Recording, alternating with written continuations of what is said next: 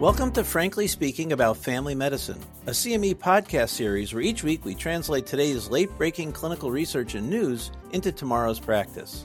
I'm Dr. Frank Domino, professor in the Department of Family Medicine and Community Health at the University of Massachusetts Chan Medical School and editor-in-chief of the 5-Minute Clinical Consult.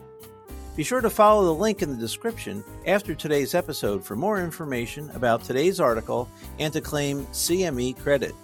This podcast is brought to you by Pri-Med. Danielle brings in 9-month-old Mia for her well child check. Danielle admits to stopping breastfeeding as Mia has now a lot of teeth, and it was becoming too painful to continue breastfeeding.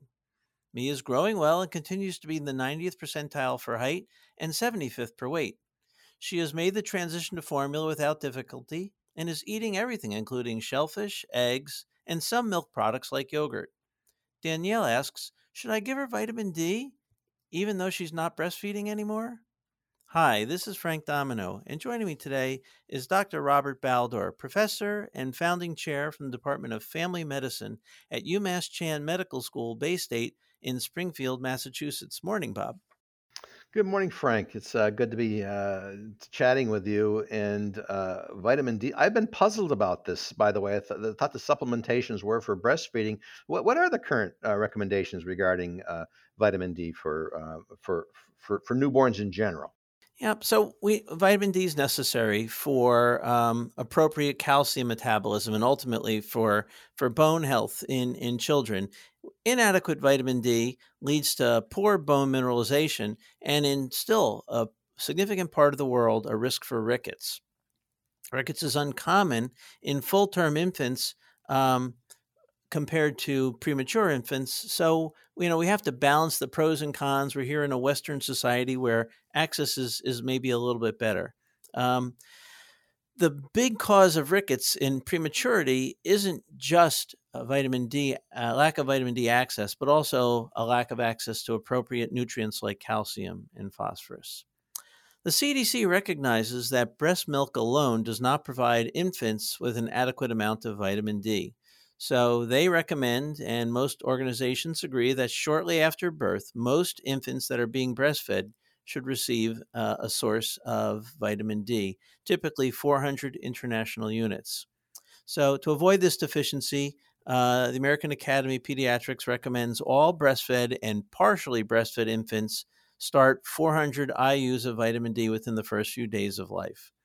And how long should they stay on it? They recommend that they should continue to receive it until they are weaned or until they're drinking 32 ounces of vitamin D fortified formula or milk before they stop taking it. Interestingly, a Cochrane systematic review looked at vitamin D supplementation, 400 international units a day, for up to 6 months and found that it does, in fact, increase serum vitamin D levels and reduces vitamin D deficiency, but there was insufficient data to assess its effect on bone health. So we've got pretty good data that says for those who are partially or fully breastfed, 400 a day is the way to go. So that is interesting. It does show that you correct the vitamin D levels, so not great outcome data there. So what do we know about the outcome? But what are the benefits that we do see with this vitamin D supplementation for infants and children? One of the bigger criticisms about most vitamin D literature in both adults and children is that they're observational studies. And so I want to look at a meta-analysis looking at 4,000 children, of which they included 11 randomized controlled trials on the effects of vitamin D supplementation early in child's life on growth and body composition. And they found that at 1 year, those who received vitamin D supplementation during pregnancy and infancy was associated with significantly increased length, and at 3 to 6 years, a decrease in BMI, so a decreased risk for being overweight or obese at age 3 to 6 years. Vitamin D supplementation during pregnancy and infancy was also associated with reduced adiposity in childhood. Wow, that is really interesting to hear. And is this just for breastfed children, though? And we're talking about 1 year. What happens after the age of 1? So Yeah, that was my first question when I read this paper because I thought, well, did they just include breastfed children? It turned out not. They included both breastfed and formula-fed children. That the supplementation lowered the risk of these outcomes. So I have that did change my practice. I now recommending if they're not taking 32 ounces of formula a day, I have recommended supplementation with vitamin D in formula-fed children. What do we do after a year? Well, that's a good question. The National Institutes of Health recommends an intake of 600 international units per day for all children. And actually, that's their recommendation through age 70 years. And how do you get 600 IUs per day? Well, you need about probably about 4 to 5 glasses of milk. So if you're getting that much milk into your young child, that's great. But if not, you may need supplementation. And as you get older, that means you need to either drink 4 to 5 glasses of milk or have some food form of vitamin D supplementation otherwise, like fatty fish. Of course, sunlight can convert and make vitamin D in your system, but you need a fair amount of sun exposure, probably 20 minutes a day in a place that gets UVB every day. And that would include just the southern third of the United States. Huh. That's good information on the sun exposure because people always ask about that. So they're saying 600 international units a day. Is there any evidence for giving more? All right. Well, yeah, that's always the question. So if this is good, how about more being better?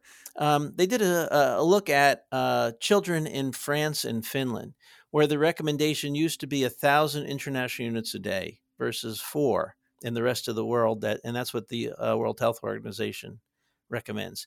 So they did a trial, and they randomized children to 400 a day, 800 a day, 1,200 a day, or 1,600 a day. And they followed them over time. They found that higher doses of vitamin D did not seem to offer any benefit in terms of infant growth or bony mineralization. So the bottom line is 400's plenty in the first year of life, 600 at least per day through childhood and into adulthood. Just want to remind you that we do have systematic review level data of randomized controlled trials that showed vitamin D supplementation has some impact on cancer death, but not any one specific cancer. We know that it may not have a strong influence on fracture prevention, and we probably doubt that it has an all-cause mortality benefit. But there is some data that shows it lowers the risk of dying from cancer. And I think that alone makes me still recommend vitamin D supplementation for adults. Yeah, that's great, Frank. I mean, I have looked at a lot of this data myself, and I feel like taking 1,000 to 2,000 international units a day is probably not an unreasonable amount. Certainly not going to be associated with the risk. Thanks for bringing this forward. Thanks, Bob.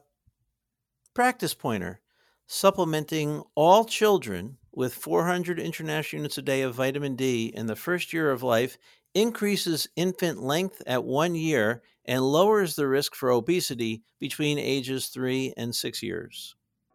Join us next time when we talk about sexual activity in a patient who's recovering from cancer.